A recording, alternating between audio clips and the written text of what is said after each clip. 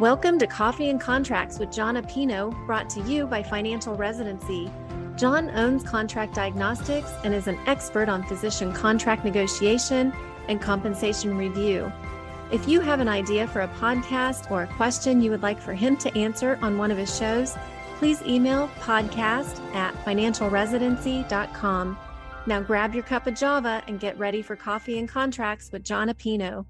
Hey, everybody, it's John again with Contract Diagnostics. Today, we're talking about employed to partnership. We had a question on one of our lectures about what should be considered. And I think it's a great question, but it's also a very complicated one.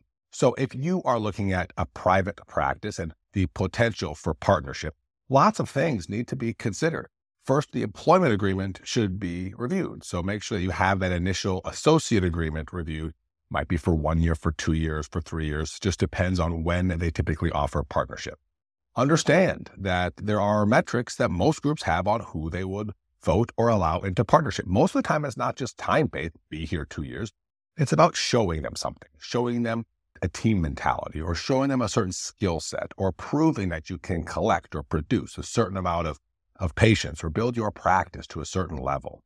Oftentimes there's financial considerations, meaning buying into partnership, which could include anything from $1 to millions and millions of dollars. So it's very important to understand the nuances, the risks. It's also important to understand what you will receive for that. So we like to use the term cap rate. So if you're giving them $200,000, what's the cap rate? What typically changes for a partner? How long does it take to recoup my investment? Of course, there's lots of other questions, such as, do I keep my investment and get it back after? Does it go up in price? Does it go down? And then what's the risk? There's so many questions that you all could ask around partnership, from how are votes made, to have you ever considered selling to private equity in some specialties, to have you ever not offered partnership, to what happens if someone dies or there's a divorce? Is there a spousal consent form to sign? So there's lots of considerations to answer the question that should be made from employment to partnership. But we don't feel it's important to jump into all of those right away. There will be partnership documents if and when that time arises. I feel if you're looking at an employed position that may yield partnership, the things to consider are near term. So let's talk about the contract today. Let's talk about what happens over the next few years and what their expectations are. Let's talk about the private equity, because if they sell out and you're not a partner, that could damage obviously it would hurt the chances that you become a partner, depending on how the private equity offering is set up. So there's lots of questions that could be handled near term, and maybe they'll even let you become partner earlier.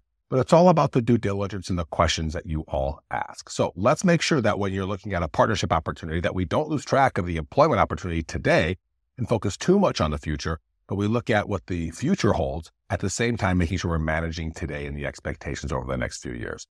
We look at contracts all the time for partnerships and for our employed positions. And if we can help you with any of yours, of course, give us a call at Contract Diagnostics. We'd love to help. It's all we do. Thank you for listening to Coffee and Contracts with John Apino. If you need a contract reviewed or want to know if you're being paid fairly, go to contractdiagnostics.com. See you next time.